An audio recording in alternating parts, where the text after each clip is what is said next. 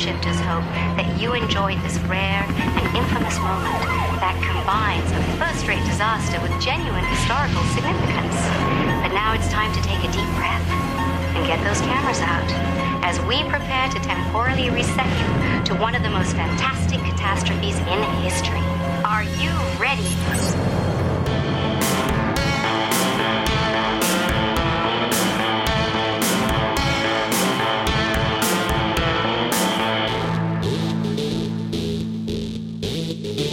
Everyone, and welcome to a Time Shifters Podcast Special Edition. It's that time of year again, and we just wrapped up a Cincinnati Comic Expo. This is always a fun weekend. Tom and I love getting together and going down to this thing. This year was no exception. We typically only go down and spend the day Saturday, but I had to sneak down Friday night. There was a couple panels I wanted to try to get to. I wasn't sure if I was going to get to the first one, which was the Q&A with Brent Spiner. But as it turns out, I was able to get in there, and I got to hear him talk. Sort of. Yeah, unfortunately, I did try to record it so I could share a few excerpts with you, but I don't know. The audio just wasn't working for him. I don't know if the volume just wasn't turned on, or I'm not sure. It just, nothing really came out that was any good. It was, Brent Spiner. If anyone has seen Brent Spiner at a convention, that's exactly what you got. He is a showman, absolutely. But what I really wanted to catch was the Q&A that came directly after. The one and only Mr. Paul Williams was at the Comic Expo. Now, if you don't know who Paul Williams is, well, you probably do know. You just don't know by name. He has written so many songs that you have, I guarantee you, no matter how old you are, you've grown up with. He has worked with everyone from the Carpenters to Daft Punk. And he had some fantastic stories to tell of his acting career, his singing and songwriting career. And that's where I want to jump into his Q&A. The moderator asked him a question about him working with such a wide, vast array of artists. And this was Paul's answer. Paul, you've worked with a wide array of artists. Jim Henson and the Muppets, the Carpenters, Three Dog Night, up into Portugal the Madness recently, and Daft Punk. What's the process of writing for such a wide array of genres of music? It's like getting on an elevator and talking to a stranger. You never know what's going to come out. Like you may get this, dead silence, or what you may get is, it depends a lot. Obviously it depends on the people and the combination. It's always different. The way I wrote before I got sober is a little different than the way I write now. And the way I write now is I just try to get out of the way. Writing when I first started out, I wrote a lot with a guy named Roger Nichols, and Roger Nichols would write the melody, da ba dee da dee da ba da da. And I would say, what if we? I want to add a little note there. Can we do da da da da da da da? And he'd say no. I don't think so. And he was 6'5", and I'm 5'2", and shrinking, so he'd say, no, it's fine, just like that, you'll find it. So I would write, talking to myself and feeling old. So it was in a way, the first guys that I wrote with were my music school, The other thing that people need to realize is that for an out-of-work actor, I did really well and was very lucky with music. When I started writing songs, I had just done 2 movies then, and I couldn't get arrested. I mean, I was maybe 27 when I started writing. The last movie I did, it was a movie called The Chase with Marlon Brando, Robert Redford, Jane Fonda, and I looked like a kid until you put me next to a real kid. Then I looked like a kid with a hangover. And I just couldn't get arrested. But on the set of The Chase, I was sharing a dressing room with a kid that had a really nice guitar. And I picked it up and he went, don't touch that guitar, it's a Martin. I didn't know they had names. But I went out and I bought a little guitar. And there was a scene where Robert Redford is hiding in a jungle that we just set fire to, these 4 kids in the jalopy in the movie. And I don't know why. I have no idea why this came out of me, but I'm sitting there on the steps in front of our little tiny little dressing room in the middle of the night shooting this scene and start taking a break, and I just went, Bubba, Bubba, Bubba, come out wherever you are, and we're gonna come in and get you. Yes, we're gonna come in and get you. I just made it up. It was just, I don't know why. But Robert Duvall was walking by. You all know who Robert Duvall is, an amazing actor. And he said, what is it? I said, it's a guitar. I just bought it. He said, no, not the guitar. What you were singing. I said, I just made it up. He said, come with me. You walked me over to the director, Arthur Penn. He said, show him. I said, it's a guitar. I just bought it. Jesus, not the guitar. Show him that little song. And I thought, I am in trouble. I mean, maybe you're not allowed to make stuff up, while you're working. But I went, Bubba, come on, wherever you are. I sang it for it. And he went, light them up, boys. And so, boom, they turned on the gas and they lit the junkyard. And he said, now just go stand there by the barbed wire and sing it. Then he had to get in the back of the jalopy and sing it and all. And it's in the movie. And when I first got sober, a woman was talking to me about billboards. In your life, you got to watch for billboards. That was a billboard. That was the big amigo saying, you know what, this is not really the work you need to be doing right now, but that songwriting thing, that just might work for you. And it turned out and it's always different. I just played the Hollywood Bowl with Portugal the Man. We did Full House. They did a Full House. We're writing together. Daft Punk, Grammy for Album of the Year when I was 74. That doesn't happen. That just doesn't happen. I wrote 2 songs and I sang on it. I have to tell you that what changed in my life 33 years ago is I quit trying to run the show. And I turned it over on a daily basis. I get up in the morning and I say, lead me where you need me. Surprise me, God. It's my birthday. We do it a day at a time. And everything got better. Everything got better. I love that story. I love how he just stumbled into songwriting. He went from a nearly out of work actor to one of the most famous songwriters of the 20th century. I jumped in line to ask a question, and I was kind of hoping for a very interesting, one of those behind the scenes, you never would have heard it anywhere else sort of story. Didn't quite get what I was expecting. You have time for one more question. Excellent. Thank you very much for coming out and joining us. This is definitely going to be a highlight hearing your story, so I was really thrilled that you've come back to visit us. My question is about a independent film that you got involved in several years ago called The Ghastly Love of Johnny X. And I was really curious how you got involved in that.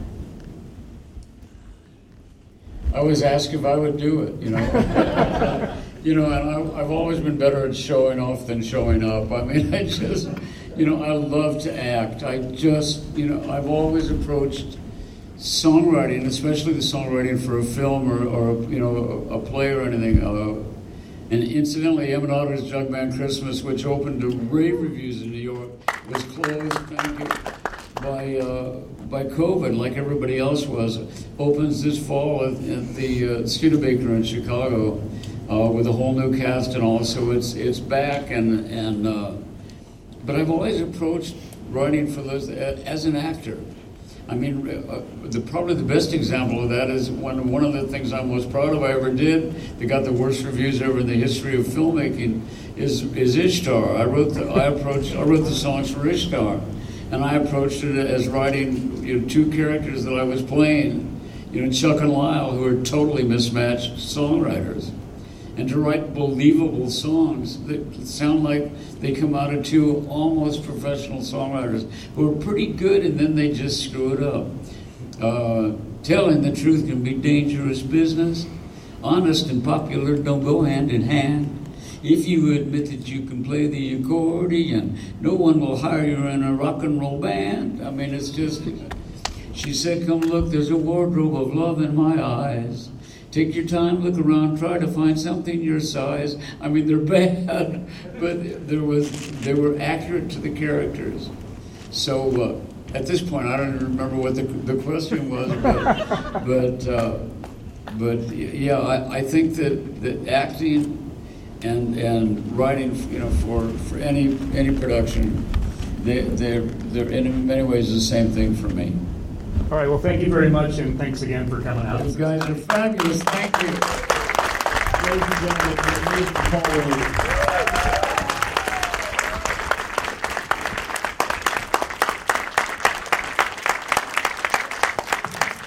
And that brings us to Saturday morning. Tom has now joined me, and we are taking our first steps onto the convention floor.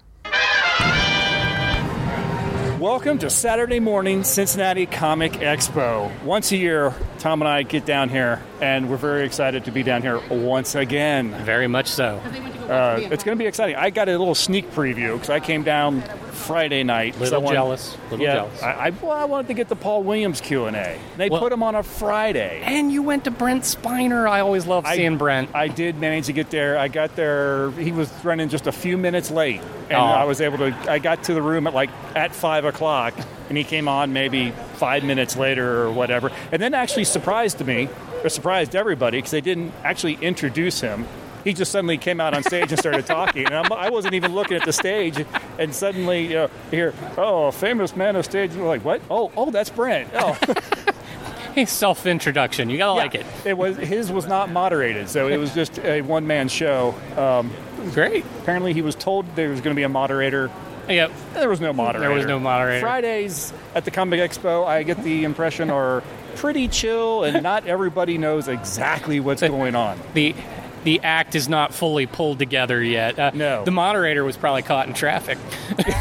That's very... Considering how long it actually took me to get down here when I was already halfway here because I left straight from work, and how long it took, I believe it. I was super late. I mean, it took me 8 hours. Yeah, so. See? There you go. So the 2023 Comic Expo... Again, a big list of celebs. A few of them have already, unfortunately, had to cancel a little late. I know one you'd mentioned Tara Strong. Yeah. She apparently was down with a virus, and so she had to cancel. Oh, she had to cancel? That's a shame. Just a couple of days prior. So okay. I think she was holding off as long as she could. I was a little confused by Facebook. They kept saying that she was still coming, so I missed entirely that she had to cancel. Yeah, it was only just a couple days ago. Okay, well, that's a shame. But we got a Paul Bettany, who we just saw in the movie Priest. Might try to catch him. I don't know. Do we want to try to ask him about that? He'd probably prefer we not. But given the strike, that might be the one he's allowed to talk about. Maybe. That is going to be very curious, the Q&As that we do sit in, because I did get a taste of that yesterday, especially with Brent Spiner. Yeah. He's not allowed to talk about much. Yeah, so I assume the best part of having him here would have been to have conversations about this last season of Picard, and you probably couldn't talk to him about the last season of Picard. Yeah, he can't talk about that stuff. So, Yeah. I mean, he had a lot to talk about. He could talk about his stage work. He could talk about just the industry in general and his life, and he writes some of his own stuff. He talked about his music. Apparently, him and Jonathan Frakes are putting together like a sort of a reality show. Oh, really? Oh my God! Where they're going to do kind of like wish fulfillment sort of thing. They said it's an early stage and you don't know exactly, but apparently you can call, you can email them and get them to come out and help you do stuff. He's like, I don't mean like build a house or anything like that, but if you want to, introduce somebody, or if you want to surprise someone, that kind of thing. Okay. So that'll be interesting to see what comes. I don't know if it's going to be anything that's actually going to air, or if it's just going to be like a web series, but...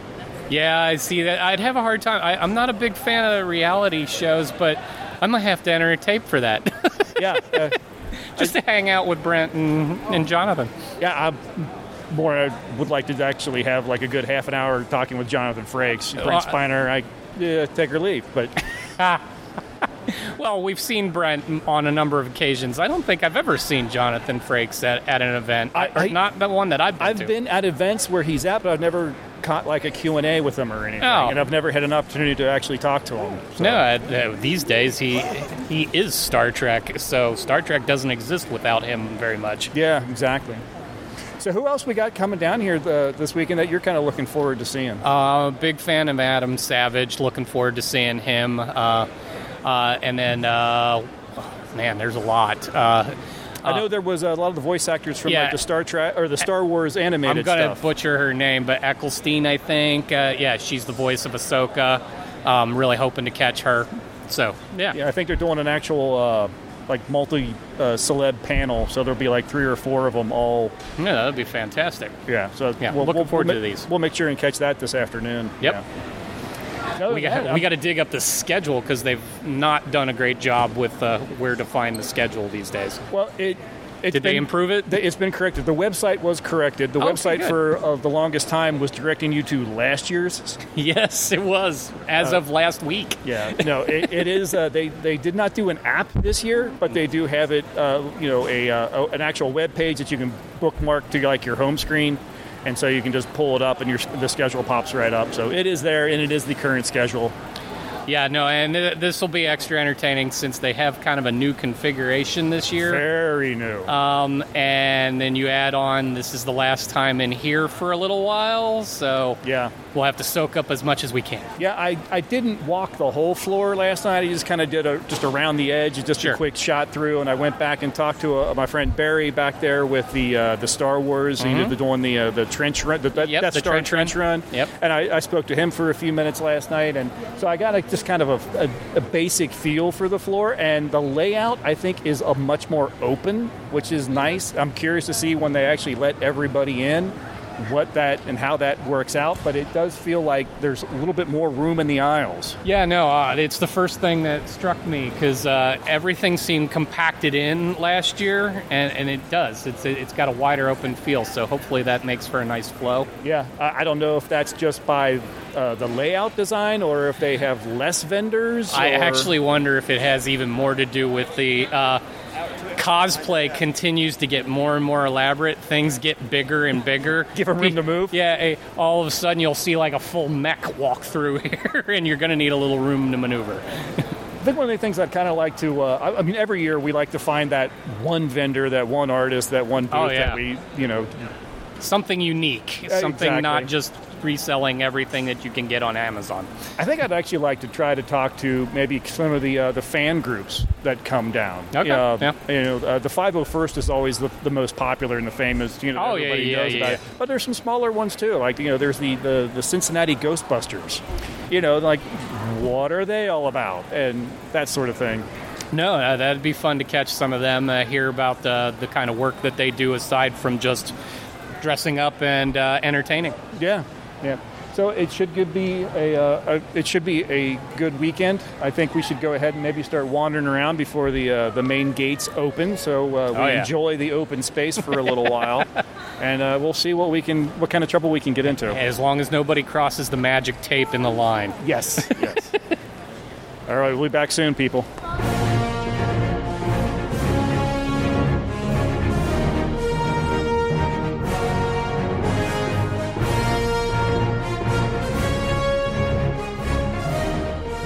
Now, soon thereafter, we stopped at a booth and talked to the folks selling a brand new game called the Game of Ham.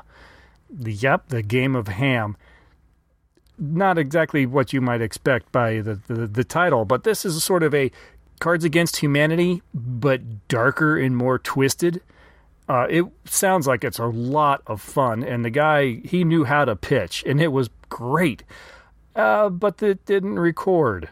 And I only bring this up because we mentioned this game a couple times in future recordings, so I wanted to make sure to drop in and let you know that what happened to this recording.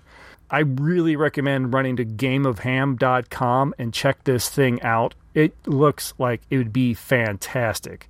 So yes, go check out gameofham.com.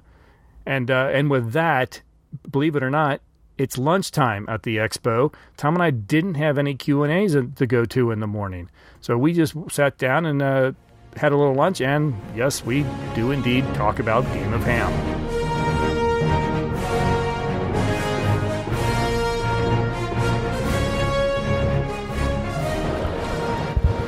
All right, taking an early lunch at the Expo. We've had a chance to walk around a little bit. We've met a few people, some fun cosplay. We've got some photos. Follow the link in the show notes to all the social media. You'll see some photos and stuff from the cosplay. And and you should be. Never mind, you're hearing this, so you're definitely going to hear the recordings that we've already done with some of the booths. The ham, Game of Ham. Game of Ham was a lot of fun. Yeah, those are he definitely has his pitch down. He does. Been working on it. It's fun watching him with his daughter there. You think that was his daughter? Did he say that? I think that's what he said. That was his daughter. I don't know. Refer back to the recording. We might have caught that, but but yeah, no. The game. It's actually very well thought out. It looked like a lot of fun. Even at the convention price of $100, though. I think the game, the base was $50. Oh, was it? Yeah, and I think you can get all the big extensions and expansions and stuff, and then that 100, 150, something like that. But I think the base game was $50. We may have to go back. That might be my splurge for this weekend, because that actually, seriously, that looked like a lot of fun. I could see you getting together with your friends and everything and playing something like that. Oh, yeah, absolutely. So, there's one, Matt, if he comes down, should see that for one of his game nights, I think. There you go. So, Matt, if you're listening, if you didn't come down this year, gameofham.com, check it out. Definitely. We met a lovely young woman who was peddling Pedro Pascal stuff. Pillows and bags and sheets. Yeah. Yeah, no. It was very pink. Yes, and Tom is a little enamored with the salesperson. She's cute, she's nerdy. What's not to like, right? Yeah, exactly. So what do you think of the new layout? I like the wider open floor plan. It is making navigating a lot easier. Mostly. But it's funny, each year over year, you can see how trends ebb and flow. Like this year, every other booth seems like they're selling lightsabers, Lego minifigs, and variations on those are very popular. Again, I mean, not that they ever stop being popular, but I saw at least 5 booths devoted to that. So, the thing I'm finding a little bit of drawback, I'm not seeing a lot of, like, personal artwork stuff. Like, we have the artist row where people are making their own books and their own drawings and stuff like that. But I haven't seen anything unique yet. You know, and that's something I remember commenting when I went to the Indiana Comic Con, and I was going through their stuff. And I think I mentioned it on the show when I was talking about it. You'd stop at a booth and go, oh, that's a really good piece of artwork at the Enterprise. Yeah. And then you go to the next booth and, oh, that's a really good, interesting art of the Enterprise. Yeah, so it's just reproduction upon reproduction of the same thing. So it's at least, different interpretations. Sure. It's not like the exact same thing or anything, but it's just, you're looking for that one standout. And I'm not seeing the standouts. Yeah, like the past couple of years, there's a guy that made wire art. Like, he made wire sculptures, and he doesn't appear to be here this year. I don't remember if it was last year or the year before. There was the booth where they were making custom fabric, like dolls and things. It's where I actually picked up a headless horseman where the pumpkin head snapped on top, which was super cool. I haven't seen a booth like that, so I did see the guy that makes the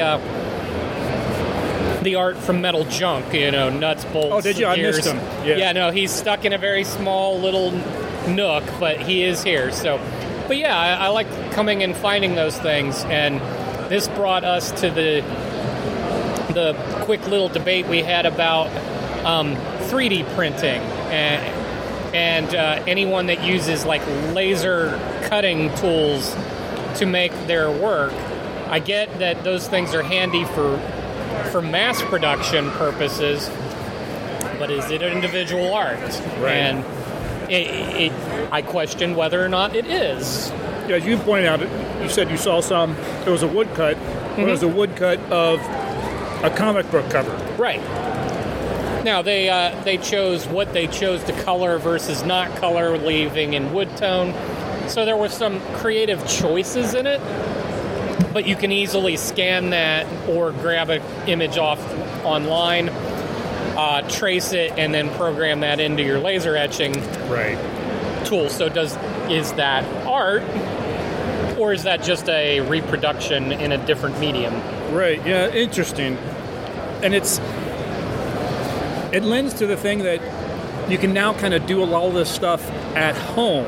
Yeah. So are you paying for the convenience of not having to actually buy the equipment and doing it yourself? Yeah, the equipment, the supplies, because, even in 3D printing, getting the resin that goes through the machines, that can be pricey. So if you want one thing and you don't want to go through the trouble of going to your local library, then sure, maybe it's worth it to buy it, but is it art? Yeah. Don't know. Yeah, the 3D print is the one that's really got me, because you just don't know, did they create the design themselves before they printed it? Or did they download or buy it online and they just, but I did this one in blue. Right. Yeah, that's the one that's really got me. I told you as we were walking by, I feel like that starts falling into that same, we're dealing this now with AI, art and AI writing, and I think it kind of falls in that same, is that legitimate? Yeah, is having the idea to proceed enough to make it your own. Right. Like even in the AI stuff, you have to put in all the parameters, but I mean, you didn't really see the vision of it. You let the computer do it from there. In these cases, the 3D printer. Now, if you did build the actual file that it will print from, and you did that, then I put that fully. You just this was your medium to get that vision out. But if you didn't need, if your vision was, I wanted one and I found it online and I printed it out, that doesn't necessarily constitute art for me. Or let me ask you this: what do you think? It's something like Star Wars theme, say, because that's popular. Yeah. So they have a 3D printed droid, an R2, or an X-wing. Yeah, did they create that? Is that theirs to sell? You get into big, is it theirs to sell? George Lucas might have thoughts on that. And I don't claim to know everything about trademark and copyright, but did you do anything to make it your own in some fashion? Because that's a big part of the comic book world too, is you can take something from a theme and make it your own. Every artist that's ever done Batman has made Batman their version of Batman. So yes, I believe you can take a pop culture icon and add something to it and make it your own. But is that what they're doing? You'd almost have to drill down into talking to them more about, so where did this come from? Did you create something? You'd have to really get into that to know what you're buying.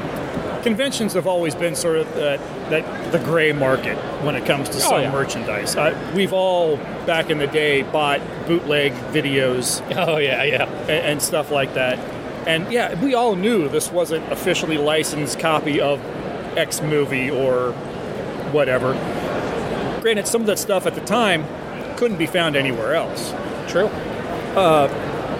So are we just kind of becoming more aware of how not gray, it is, because of all the news and everything that's been going on about AI and the SAG Act, the strikes and everything that's going on right now? So are we walking around, we kind of seeing this and going, now I'm feeling a little guilty for... It's like all the things from history that they were a good idea at the time until you learn more about where it all comes from and why it all got to be the way it is. And now we start getting this itchier feeling like, okay, this is not necessarily what I thought it was. That is actually something I haven't seen here is the gray market DVDs. Actually, yeah, now that you brought that up... There's usually always somebody with just a small corner somewhere. Well, as I've had conversations outside of us with some folks, vintage media is very much a thing. It's a reason that albums, actual records are a thing. I just found feathers on my chicken wing. Well, then you at least know it actually came from a chicken. Yeah, that is interesting. Sorry, didn't mean to derail you. That's quite the segue there. Yeah, you did derail me. I forget which thread I was on now. Oh, the vintage media. Mm-hmm. So I actually find it a little peculiar that we don't see at least somebody with vintage video games, because I haven't actually seen that. No, good point. Or vintage media. VHS. Like VHS. There are people that still like their VHS. Where's the Laserdisc market? Yeah. And there is one. Uh-huh. But, I mean, you don't. There's no booth that's specializing in that. No. Well, where you usually find that stuff is just some corner of a table of one of the comic book booths. And either I've missed it or they haven't bothered this year. And that's very, very possible, very true. What I think I'm projecting is we might see in future iterations more rise in some of that. I wouldn't be surprised if at some point you'll be able to leaf through some VHS tapes again one day. It's a niche thing, and people get into it still. So, yeah, I'm thinking my retirement plan is VHS repair. There you go. Who knows? Maybe your backlog of actual physical media could truly be worth something someday. You'll be the Burgess Meredith character in the library? Time enough at last, yes. Yeah. So far it's been an interesting morning. Yep. We still got more to come. There's a couple.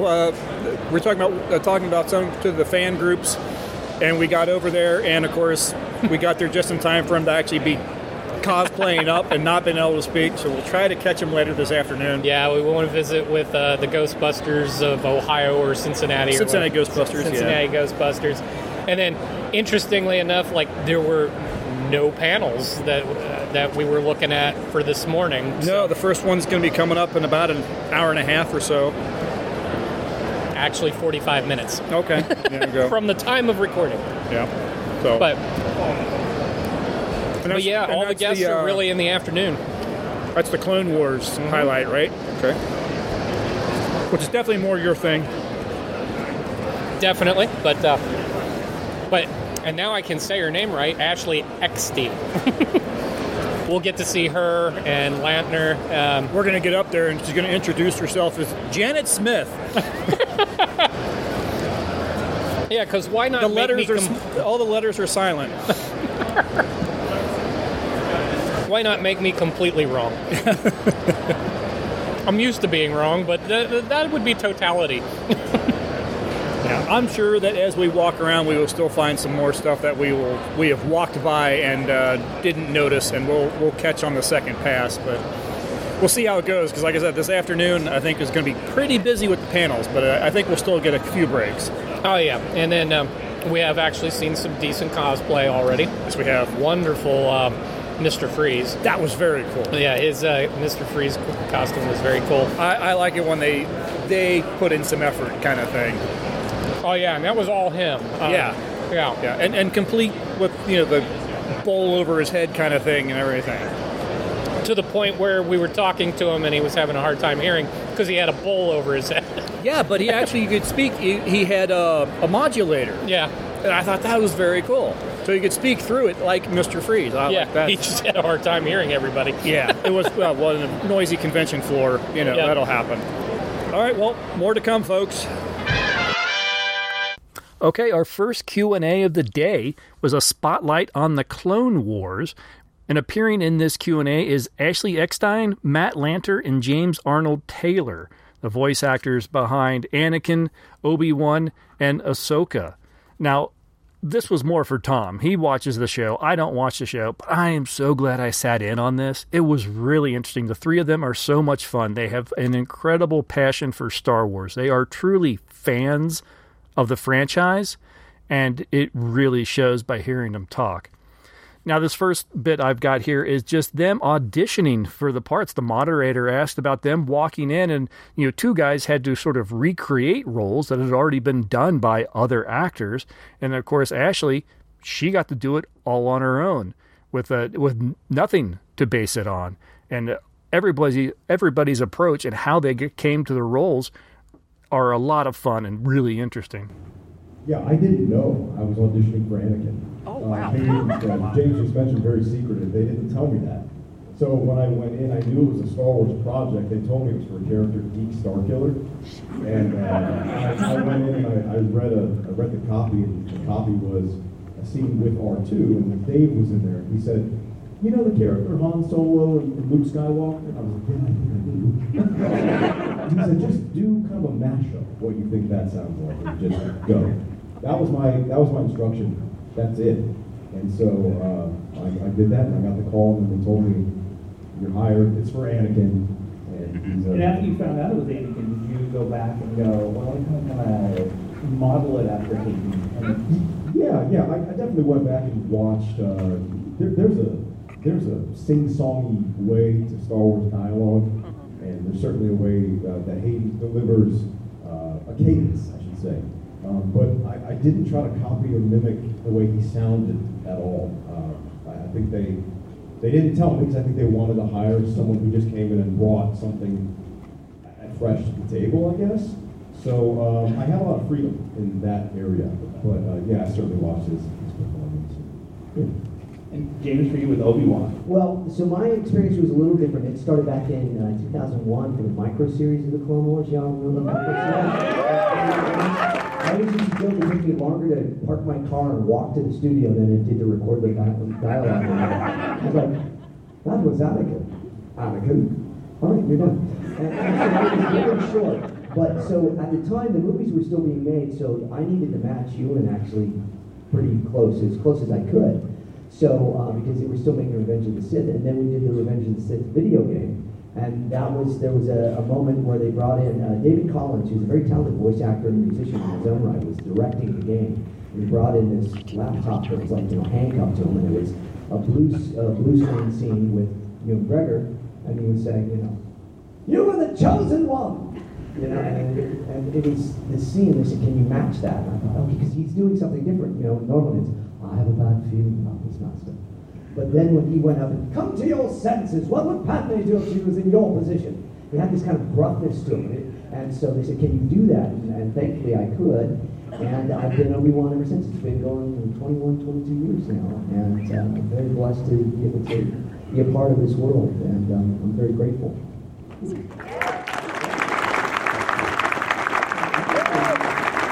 didn't have a character ahead of time that you had to follow footsteps. How was that something new?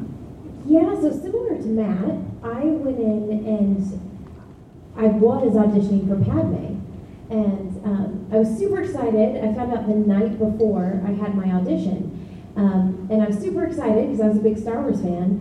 But then I was devastated because I sounded nothing like Natalie Portman. And I kept practicing all night. And I was really discouraged going into the audition, and I walked in, and at this point, you have to keep in mind, Matt and I actually were primarily on-camera actors in LA, and I so badly wanted to be a voice actor as well, but it didn't come easy to me. I had been auditioning for about 4 years, which was about 400 auditions that I did not get. In fact, I was even recast a couple times where they cast you and then they change their mind, which is devastating. And so I was already feeling down on myself because I couldn't be a voice match to Natalie Portman. And I walked into the audition, and every top voiceover actress in all of LA was in there. And so I actually walked out and I went to my car, I put the key in the ignition, I turned it, and I called my agent and I said, look, I'm so sorry, but I don't have a chance at this. I'm actually going to leave. And I'm actually a really positive person, but for that day I was just hangry. I hadn't eaten all day, and I was a little snippy.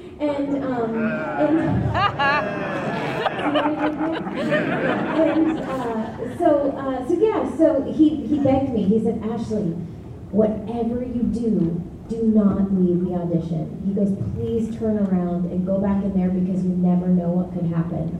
And I'm so glad I took his advice because I went back in, waited about an hour, went into audition for Padme. Dave Filoni stopped me after the first line, and he was like, no, you sound too young to be Padme. But he walked in, and they handed me these lines for this new character. They said, well, but there's a 14-year-old girl that's new, and we think you might be right for her. And so I ended up auditioning for Ahsoka, but I didn't know it was Ahsoka. Like Matt, I actually got the part and found out on my first day of work who I was actually playing. I just knew I had booked a 14-year-old girl, and she was a new character. So fortunately, Dave Filoni cast me to just be me, to just be myself. So he didn't know what he wanted for the role. Originally, he wanted Ahsoka to have an Icelandic accent, which I could not do. And when I couldn't do it, I'm cutting a huge part of the story, but I raised my hand, and he was like, I'm sorry, can you make it sound more Icelandic? And I thought I was like sounding Icelandic, so I raised my hand, and I'm like, I'm sorry, I am doing Icelandic. I don't know what you want. And that got me the part. Which is not me. Yeah. You don't, if there's ever aspiring actors out there, don't talk back to the director like that. Again, I was angry, I guess. But that actually got me the part. Because he wanted somebody to be snippy but not bratty. Yeah. And so when I showed up for my first day of work, he said, I don't want Icelandic. He goes, I want you to just be you. Bring your own voice, your own personality, your own humor, and your own heart to the character. And I feel very blessed that I got to do that. Now, speaking of auditioning, that question kind of came up a lot in these Q&As because so many of the actors really couldn't talk about the actual properties that they have been working on because of the ongoing strike. So when we sat in with Julie Benz and Rebecca Gayheart on their Q&A, that was a question that came up. It was just tales from the audition. Finding getting signed on for that movie, have any auditions gone really good or any bad, any good stories that come from auditioning? Or I've had really bad auditions. I mean, I had one audition, it was for a very big film, and I walked in, and it was for the producer, this very famous director, and I maybe got like 3 lines out, and the director was like, ugh, you remind me of my ex-girlfriend. And I was like, I guess I should just leave. Rude. Yeah. Rude. Yeah. I had another audition with another famous person where his phone rang in the middle and he took the call. Oh. I was just like, and he told me to keep going, and I was like, okay. And then another time where the casting director said, she introduced me and she said, and now we have Julie Bowen. Oh my God. And I was like, oh no, it's Julie Benz. Should I go? Should I just leave? And she was like, oh, no, it's fine. Since you're here, you can. I was like, and you know, so much preparation goes into an audition. I think that is the thing people don't understand is that you get a lot of scenes, a lot of pages you memorize and you work on a character. There's a lot of work involved that before an audition. You sit in traffic to get there, you wait in the waiting room. Yeah, so if someone's not excited to give you your opportunity or your shot when you're there, it's pretty disappointing. What about you? I mean, yeah, I've had terrible auditions. The worst. And you leave and you feel like crap, but then you get excited the next time you read a great script and you do it again because you love it.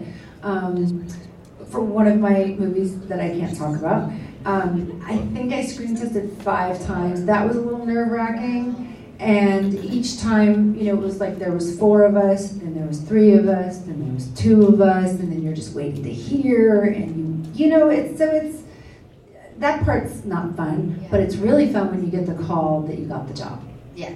So it's all worth it. But then you get nervous again because then you have to do a table read and you can get fired at the table Exactly. read. And then you have to get through the first day of filming because you get fired after that. Because it's the first day of school, and that's really hard. Every job is like the first day of school on set.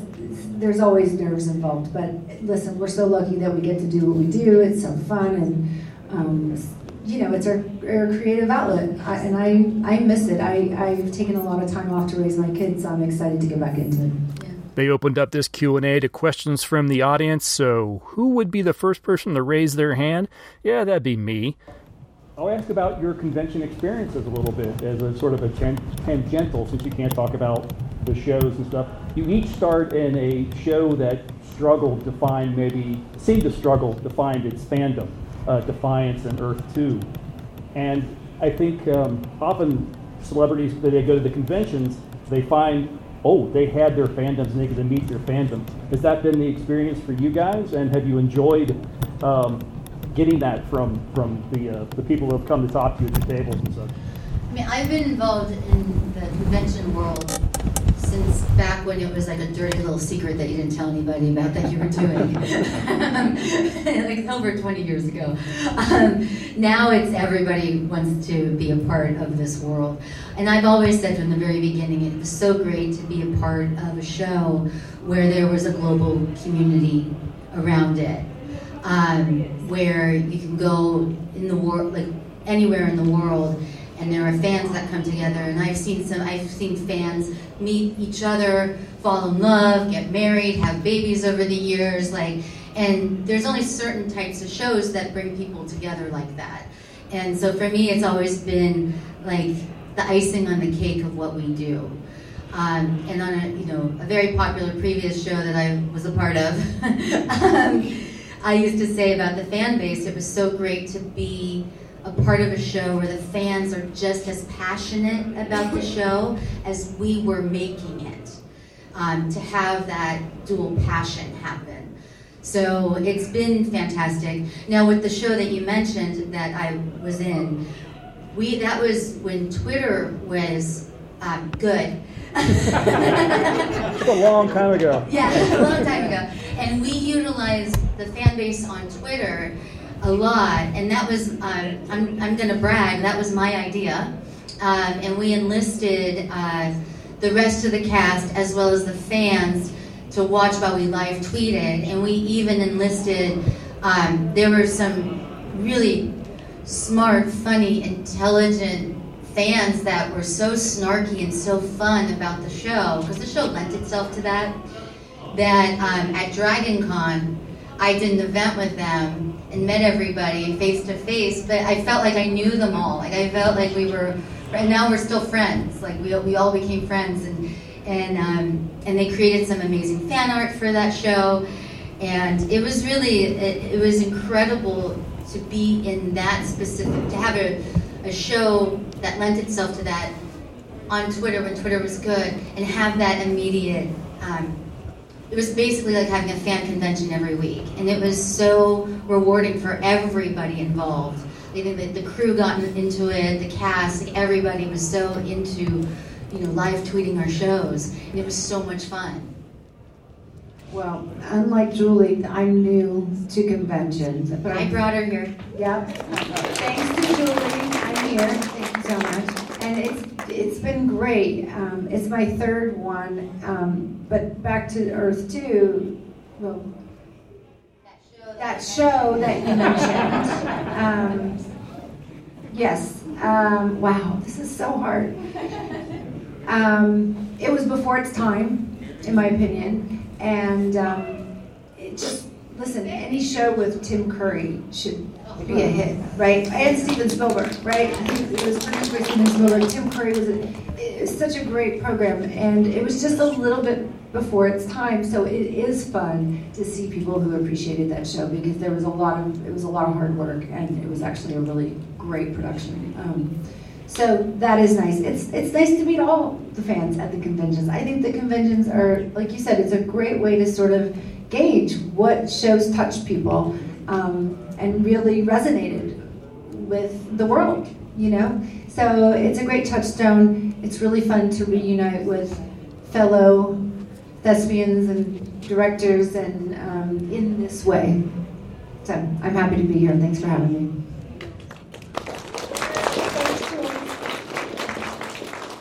Hopefully we can hear.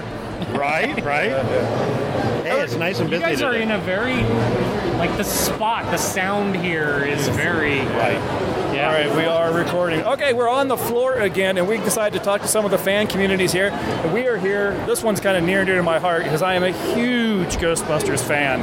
So I'm talking with Scott of Cincinnati Ghostbusters. Yep. Scott, thanks for talking with me. Thank you. Thanks for stopping by. No problem. So tell us a little bit about your organization here. So our organization, we use the fandom of Ghostbusters and bring joy to everybody. And we also raise money for Make-A-Wish and do collections for Toys for Tots, and we go around and do this throughout the whole tri-state. Excellent. Now, of course, as far as kind of like the cosplay groups for charity, the 501st is awfully kind of the one that springs to everyone's mind first. Right. They've been around forever now and everything. What about the Ghostbusters kind of cosplay fandom? I've seen them in other towns as well and everything. Is it a national or is it just a group of local? It's all around the world. Yeah? Oh, wow. So okay. there's franchises in different cities and different states and in different countries. And we all use the fandom to... So you have kind of a network and a structure that you work from? Yep. That's awesome. And me and my daughter, we got into it about 5 years ago. And we joined with the Real Ohio Ghostbusters, which is up in Dayton. Okay. And then with me being in Cincinnati, people wanting to be members and stuff like that. So me and my daughter started Cincinnati Ghostbusters last year. So we're a 501 nonprofit. Excellent. That's fantastic. And you get to be a family affair and too. Exactly. That makes it a lot of fun. You get to spend some quality time with your dad? Yeah. She loves excited. Great. Right. And was it just your own personal fandom for Ghostbusters that... How'd you discover the network in the first place? We started... She liked Ghostbusters, and we started getting into it. So I built a pack, and then I built her a pack, and then we went to Kings Island. So we go to Kings Island. We didn't even make it 10 steps into Kings Island, and people were like, oh, can we get a picture? We love it, blah, blah, blah. And I'll never forget it. This guy was probably my age, and he comes up and he's like, I love Ghostbusters. Can I get a picture? And I took my wand off and I handed it to him, and he just turned into a 5-year-old. And I was like, this is something. Yeah.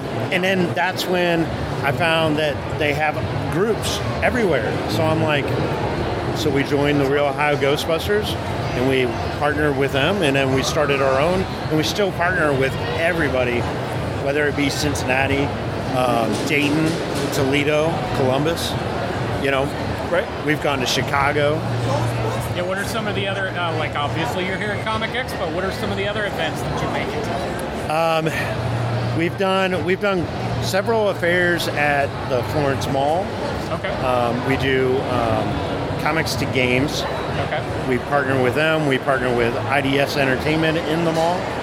And then we reach out to other businesses and try and partner with them too. Excellent. No, that's very cool. Yeah, I was going to ask what sort of outreaches, and then what do you do? You said you make money for like Make-A-Wish and charities and everything. But what other actual? Is there any like specific events that you would then, or are you invited, or how does it work? And more and more people are starting to reach out to us and ask us to attend, which we've been doing those. And like right now, we're real busy on trunk or treats. So like we did a Touch a Truck event on Thursday, and then we came in here, for this weekend, and then we're going to be doing a Ghostbuster event in Miamisburg, where we're showing all the Ghostbuster movies. Nice. And we're collecting money for the whole day. Great. So, and then we do like Horror Hound conventions. We do that in March and September. Sure. So we're getting more and more busy. Excellent. It seems like every weekend we're doing something.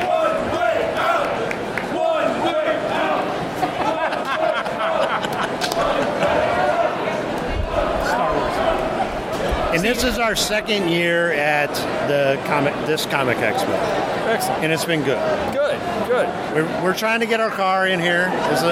They're like, we ain't got no room. Oh, for the car. So you've got your own ectomobile. Yes, it's an Audi.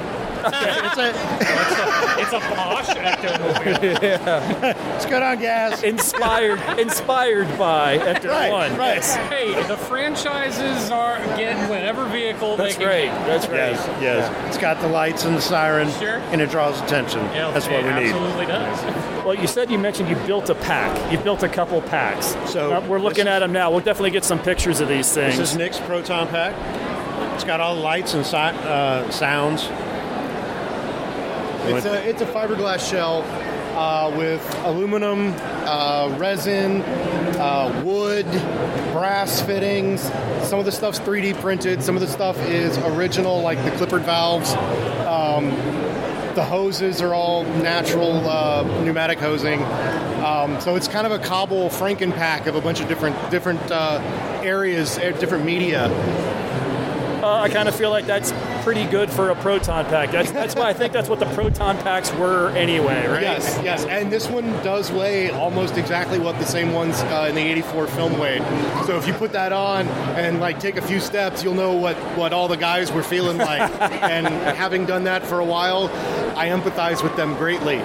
Now, is there actual blueprints that you can find, or is it do you recreate it just based on photos, or? So there are multiple ways to go about it.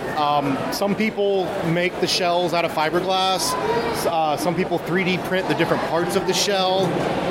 Some people will assemble it out of PVC foam, all kinds of different stuff. There are blueprints online. The debate on each one's accuracy is always up for contradictions. This one is all fiberglass. I bought it from a group, and it's an online fan group, gbfans.com. They're the largest Ghostbusters fans. I bought the shell from them. Different parts came from other things. So, this was 3D printed in England. This was machined in the United States, and I got it from somebody else who was just selling an extra one. So, it's literally a bit of everything, and I think that's what makes everybody's pack unique. National puzzle. Sure. Yeah. It's everyone's pack is their own pack. It all has their own little signatures to it. That's very cool. You can now also get Hasbro to sell you one. Well, so those were limited edition. Right. You had to be one of the backers and pre-order one. And they only made about 14,000 of them, I think. Well, we got one that we're going to We're raffling this off on October 14th. That's the nice. Hasbro one. Might have to get around. Yeah. You better jump on it. It's got all the bells and whistles. It's ready to go. Nice. See, when you bought the HasLab pack, it was just the pack. Right. Didn't come with the wand, and separate. it doesn't come with the Alice frame. Nice. You're getting everything with that one. Oh, then I'm putting in for that. Now everybody else back off. And you're automatically a member. Well, Scott, thank you very much for talking with us. Good luck. Have a fun time down here this weekend, and good luck with all your other endeavors. Thank you. Appreciate it. Wait, before we go, where can people go to find and learn more about Cincinnati Ghostbusters? So you can follow us on TikTok, Instagram, Facebook, Cincinnati Ghostbusters, or you can visit our website. It's CincinnatiGhostbusters.com. Excellent. There'll be links in the show notes, folks. Yes. We need to get an open battle between the 501st and the Ghostbusters. Yes. Turn it into a huge opportunity. We'll bring Stay Puft out. There we go. Yeah. I think that's when you win. Yes. The last Q&A that we sat in was late in the afternoon. They ended on a high note with Adam Savage. Now, I got to see him at Indiana Comic-Con not that long ago. And if you can go back and listen to that episode, I have a few excerpts from that one. Well, I got a few from this one, too. The questions are always so good from the audience. And he just came out and started answering questions right away. There was no moderation. He just came out on the stage, said, line up, ask me anything. And this one early on was someone asking about some of the big ideas in sci-fi. Well, I mean, I love what they're saying about sci-fi being a wonderful avenue to inject genuinely philosophical and political ideas in through narrative in ways that don't feel politicized. I mean, look, Gene Roddenberry started it with Star Trek. right? Like that beautiful utopian ethos that's baked in. Ron Moore did it with Battlestar Galactica. All of my beautiful friends on The Expanse did it with that great show. And I think Silo also is a lovely excursion into how messed up people can get. I love the genre for that. I love that, I mean, actually we sort of took advantage of the same thing on Mythbusters, because if we're going to be honest with each other, all of the science in Mythbusters happened at about the 65 to 70% mark in the episode. Television's a 5-act structure, because that's how many things we have between commercial breaks. And it was usually Act 4 where we did all the real science. And then the last act was the explosions to get you to stick around so you watch those commercials. And that's exactly what science fiction is doing. Like, oh, here's some glossy things with buttons. Actually, a friend of mine, his girlfriend once gave him a laser pointer for Christmas. And he was like, how did you know? And she's like, don't you know about dudes? Just give them something shiny with a button.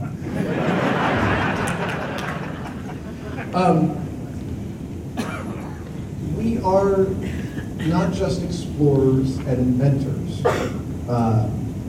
but one of the key ways in which, actually the key way in which we transfer the information about our inventions and our explorations is narrative. It's a false construction, but it's the one we have and it's the one we use, and it's beautiful. I mean that it's a false construction because narrative can lead us to believe like we're getting to see bigger pictures, and we are, but we're still all going to ever get to see a tiny slice of the whole thing. But as a creature that uses narrative to disseminate information, I love that orthogonal way. I mean, also it happens with our kids too, right? Like if you have more than one kid, like one kid's super understandable and the other kid is a frickin' mystery. And I have one of those, and I have to sort of interpret the messages I get from him, like I say, orthogonal, at right angles to the right information, and you sort of surmise, you ask, why did he ask it that way?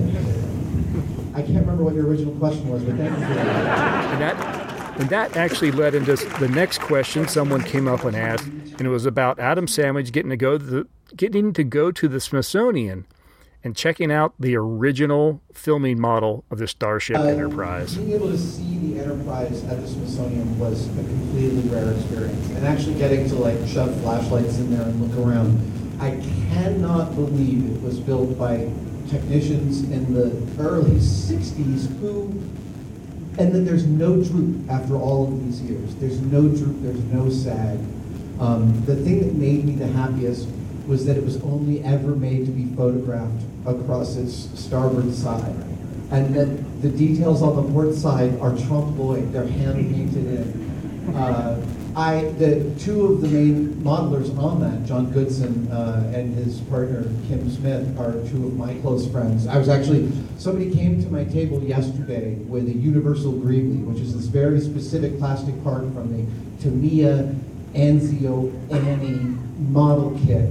And I once put one in a rocket for Space Cowboys that then live action replicated. And so they took this model part that is like less than a quarter inch in diameter and they made it a foot in diameter in the set and made us all laugh hysterically. Someone brought one to my table yesterday and I sent it to a bunch of my ILM buddies. I think one of the things I love most about seeing it though is feeling that singular. Star Trek is a really unique thing in that original series just has such a particular flavor to it, such a particular kind of real cohesive thing, and the ship felt like all of that in one. It wasn't like, oh, I'm looking at an outlier piece of this thing. Like everything about Roddenberry's love of humanity and desire for inclusivity and allowing everyone to be themselves, all of that feels like it's there in that object. Now I'm most likely projecting. Thank you. Thank you very much, sir. There is so much more in these Q&As. I just can't share it all. That wouldn't be right to the Expo or the celebs. You need to go see these things for yourself. If you've never come down to the Cincinnati Comic Expo, do yourself a favor. Make 2024 the year that you do. It's going to be fun. I guarantee it. I'll guarantee you there's going to be fun guests, and I guarantee you'll have a fun time if you sit in on the Q&As. You're working, man. Hey, we got it. Hey, man, we got this animation ain't cheap. Yeah. It's all right. All right, there's a new superhero in town here at the Comic Expo, and we're going to learn all about it. Introduce yourself. How Absolutely. are you? What's going on, man? My name is Jay the Teller. I am the head writer, CEO, and creator of Two Land Comics. This is our brand new superhero. His name is Drip. Drip is actually an acronym. It stands for Do Right, Inspire People, something creative and unique. As I take this superhero, we actually go to schools all across the country. We do anti-bullying assemblies with our superheroes. So everything that you find in our graphic novel is going to be an amazing superhero storyline that follows a teenager who's trying to figure out how does he handle the responsibilities, the accountability of being the protector, but also being the friend, the son, and also the student at the same time. Something that's going to be unique about our issues is that we like to try to go back to the day where superheroes had storylines and positive messages that they would massage in, not to the point where it overshadows the IP, but to the point where, hey, anybody who's reading it, they're going to leave an issue in a better state of mind than they were before they started reading the issue. And so that's very, very important to us. I remember once upon a time where a father and a son could read the same comic book, could watch the same cartoon, and both of them leave with a pleasurable experience. So that's what we're trying to hit. Again, this is Drip, stands for Do Right, Inspire People. He is the flagship superhero to Two Land Comics. However, he is not the exclusive superhero to Two Land Comics, as we have a lot of things in the work, including our animated series, our graphic novels, and our soon-to-come toy line. So we're working as hard as we can, and hopefully the people like it and support it. Excellent. It is awesome, and I love the inspirational message that you were talking about that you're incorporating in it. And anti-bullying is incredibly important, and where sometimes I think comics can often be all about the violence kind of thing. Mm-hmm. You're putting in a positive message. Like, you have a superhero that maybe he's got these extraordinary powers or whatever, but he's truly using them to better people. That's the hope. That's the goal. I think we get to a point in, and this is a little comic book psychology, where I feel like while I think it's important to display humanity, I've always felt like we missed the mark as far as society is concerned, where we highlight humanity over hope. In my opinion, if I want to see humanity in all its ruthlessness, I'll just turn on the news. Right. Yeah. I'm just me. I'm not highly interested, and I don't really get geeked up off of seeing the fallibility of man. However, if we can highlight hope and I leave it here in a better place than I was when I entered, just for what Two Land Comics and our mission statement and what our vision, no shade to anybody else, but what we hope to accomplish is cultivating that sort of community. So we'll see what happens. You're trying to show what humanity could be if they put the effort into it. Isn't that the goal, though? Yes. It is the goal. Absolutely. Seriously. It is. Like, isn't that the goal? Right. Who wakes up is like, yo, here's the limits to what I could do. Let me just, you know what I'm saying? Let me bump up against that, but never go above. Or let me celebrate how mediocre distraught I can be. and like, to me, like, what are we doing? And right. so I don't know. My mind, I don't really identify with that. And again, I don't want to sound elitist right now, as if, my vision is the best vision, because it's not. There is something for everyone, but I do believe that there is a community and there's a demographic of people who kind of want to return to that once upon a time where our superheroes were superheroes right, and our villains were villains, and there wasn't all this, he's the gray, you know what I'm saying? And so, I'm hoping that we can get there, and I'm hoping that people like it and want to support it. It's kind of like going back to the old Superman, but erasing some of the nationalism that kind of came with him. I'm not even touching it. Okay, all right. The man said he's not throwing shade on it. I don't. So here's what I would say: there is a comic book for everyone. Absolutely. And what I know is that there is a demographic and a community of people who are like, hey, I want my superheroes to be superheroes. I want my villains to be villains. I enjoy that. It entertains me. I celebrate that. And that's where I want to escape. And for that community, we want to create a product for them. I think it's fantastic. And I think comics are a great way to introduce those kind of lessons and stuff to kids. You can sit there and berate into the kids and try to drill it into their heads and everything. Yeah. But you give them something like a comic book, something with the pictures. But here's the thing. Not to get too psychologically deep right now, but let us not make the mistake of only believing that morality is exclusively for kids. Mm-hmm. Something has happened in America where the moment that you say, oh man, this has positivity in it, adults say, oh, well, that's not for us. Right. We don't need the positive stuff.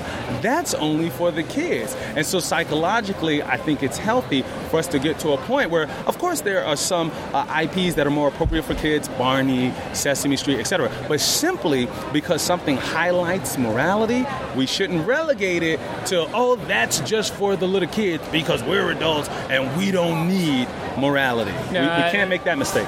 There's a lot of us that need to go back to kindergarten to learn how to share. That part. That part. Yeah. Look, we look at the news and we see a lot of adults where it's like, hey, you need to be reminded about the fundamentals of society and healthy social living. Mm-hmm. And so that's always the line, because a lot of times people hear, oh, this has positivity in it. Oh, let me just get this for my child. But don't forget, if we go back to the 30s, if we go back to the 40s, where Superman was, it was grown adults watching Superman save a cat from a tree. That wasn't exclusively for kids. So let's not evolve so much as a society where we like, oh, morality is just for kids. Yeah, how about sitting down and reading together? Yeah. What is that? Yeah. What is that? Troops during World War II read that stuff because they needed the hope. 100%. So anyway, I got to get back to Hustle Mode, guys. You do that. Where can people find out more about TwoLandComics.com, TwoLandComics.com. The number 2, not TWO, not TOO. The number 2, LANDCOMICS.com. Excellent. There'll be a link in the show. That's going to do it from the Expo. Yep. Here's Tom and I ending pretty much right where we started. All right, that is it. We are going to put a pin in another Cincinnati Comic Expo. What do you think of 2023? Not too bad. I love the new layout. I love the wider, more open feel of it. Yeah. We saw some good stuff. It was all a little hamstrung a little bit by the current strike, but I think a lot of them worked around the conversation well enough that, if anything, we might have gotten stories we wouldn't have otherwise. And actually, it eliminated those, and we've talked about it before, that there's always those, why in episode 2, the Galaxy Quest questions and stuff. It avoided all of that. Yes. And it kept it down to more of the art of acting and just the experiences on set without actually going into the minutia of the roles or the series or the film. And what I enjoyed, I really enjoyed the panel with Adam Savage, and I didn't know what to expect because I hadn't actually seen him speak before, and since he's not really, he's tied to Tested, yes, and then there's his Mythbuster stuff, but I mean, he's got a broad, and he's as much a fan as he is an actual personality to go see. So the questions that even came up during his panel were very thoughtful, and his responses were amazing. Yeah, no, absolutely. But he's somebody, too, that, honestly, if you had all day to sit there and talk to him or whatever, you could probably go in and ask him, about a television show or a movie. Right, yeah, like we could have asked whether he had anything to do with it or not. Right, he's exactly. Want to talk about it. Yeah, no, seriously, you could take all the questions that would have gone into any other panel, asked him, and he'd have had an opinion on them, and that would have been so much fun. Yeah, absolutely. I do like the wider layout. They stagger the aisles a little bit, so it's hard to do a pattern without having to go back over, that's a quibble, I know, but... It's a quibble. It might also be partly a strategy. It's true. I mean, these people are here to sell stuff. They want you to walk by, and then they want you to walk by again until you actually make a decision whether or not you're going to go in or going to buy something. So. Yeah. And buy something you did? I did. We talked to our friends at Game of Ham, and I picked up one of the boxes. I couldn't resist. It looks like a lot of fun. Yeah, I think you're going to have a good time with that. And you'll have to, the first time you get a chance to play that with all your friends, you'll have to give us a report. Oh, yeah, absolutely. It's a matter of finding the right environment because this is not a game for children. No. Maybe not one to sit down with your son. You're not going to, he's old enough, he's a teenager now. Yeah, he's a teenager, but he won't know a lot of these things. And quite frankly, I don't know if I want to know if he knows a lot of these things. No, understood. Yeah, that'd be a learning experience for Dad, I think, more than son. Yeah, exactly. Yeah. I enjoyed the Q&As we sat in. I like the ones where you sit in where you kind of go thinking, well, that might be interesting, and you end up having a lot of fun in it. Right, because you don't have a lot of exposure to Star Wars, Clone Wars, and all of that, and that panel was great. Yeah, it was a lot of fun, because, again, they could sit there and, they couldn't talk in great details about a lot of things, but they could still talk about, just voice acting and acting in general, and their love for the for Star Wars. In fact, when one of the people that got up had he was a little winded about his question, but basically, how do I get started? How do I get in there? And they had fantastic advice for him, which just applies across the board. If there's anything out there that you love, that you want to do, understand you're not going to probably get to do that right away, but you get involved, you get yourself in the right environment, and you tell people, hey, this is what I want to do. That was amazing advice. Yeah, it was really good. It was really interesting. I like the Julie Benz and Rebecca Gayheart. Oh, yeah. And that was a little bit more intimate. It was a smaller crowd, smaller room and everything. Sure, and unfortunately it started a little rocky at the beginning. The moderator, I feel like, was somebody that had absolutely no idea and had a cheat sheet on an index card. Yeah, it kind of felt like he might not even entirely be sure who they are. He had that feel. I got. He could have been just nervous. I'll give a little room, but yeah, once they got talking, and they were actually funnier about it because they were trying to be truly hardcore. They wouldn't talk about even past stuff. They wouldn't say the names. Wouldn't even say the names of the properties. Right. Yeah. So. They were fine letting the audience say the names, but they would not utter them themselves. Yeah, are you a SAG card holder? No, you could say it. Which we had a little fun with, too, because literally the movie the two of them were in had the director sitting next to us. Yes. That was not expected at all. No, the director of Jawbreaker was literally sitting right next to us. So them referencing him while they're saying, oh, the movie that started with the letter J. Like that was fun. That was their nice little workaround on that. Yeah, it was fun. It's been a good time. They seem to have a gift for bringing in some guests that even though you kind of go, well, that's not, exactly A-list or anything. Right. They're fun and they're interesting. No, and actually, if anything, you learn a little something. Like Rebecca Gayheart, I know her from her prior works. But yeah, she's been missing from the scene for a while. We learned that she took time out for her family. But we also learned she's looking to get back in. So I'll be curious after the strikes have all passed and we move back into production on things. What will she show up in? I'll be curious to see if she finds her way back to some productions, and maybe she'll start out doing some like independent films and stuff like that. Maybe the director of Jawbreaker was there to make number 2. We're going to do it in the latter years. Yeah. It's a Jawbreaker, the reunion. Yeah, exactly. The high school reunion. There you go. Uh-huh. No, it's a lot of fun. And we ended up bumping into a couple of friends while we were down here. We didn't get them on the recording, but Steve showed up. We got a chance to catch up with him just a little bit. And he had to run off some other friends that was here for some photo op stuff. We bumped into Matt, former co-host. He was down here with his wife checking a few things out. He bought the game of ham. He Not did. surprised. Yeah. Overall, it's been a fun day. It's been a good weekend. Yes, and it was fun talking with some of the folks that do the charity work stuff. Yes. Cincinnati Ghostbusters. I really want that proton pack. Yeah. Yes. Tom did indeed put in for the raffle for the proton pack, so yes. We shall see. And we got some really nice stickers and magnets out of it. So it's definitely a good conversation. No, but it sounds like a good organization, and they're having fun doing what they do. Mm-hmm. I enjoyed talking and hearing more about some of the independent comic and their work. The Two-Land.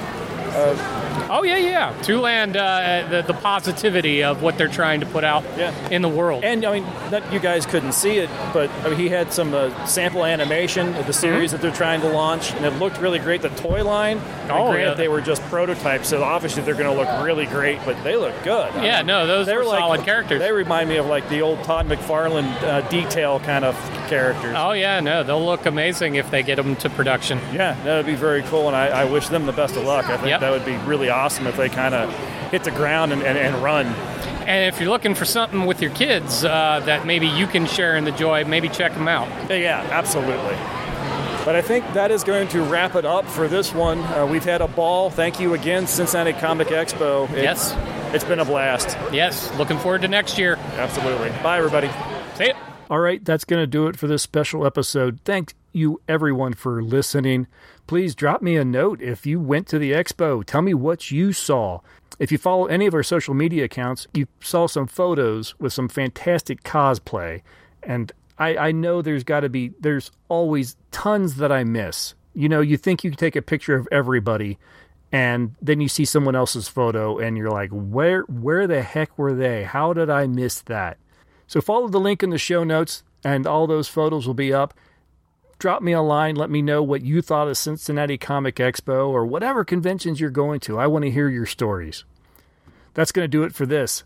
We'll be back in about a week with a regular episode. So until then, we'll talk to you later. Bye.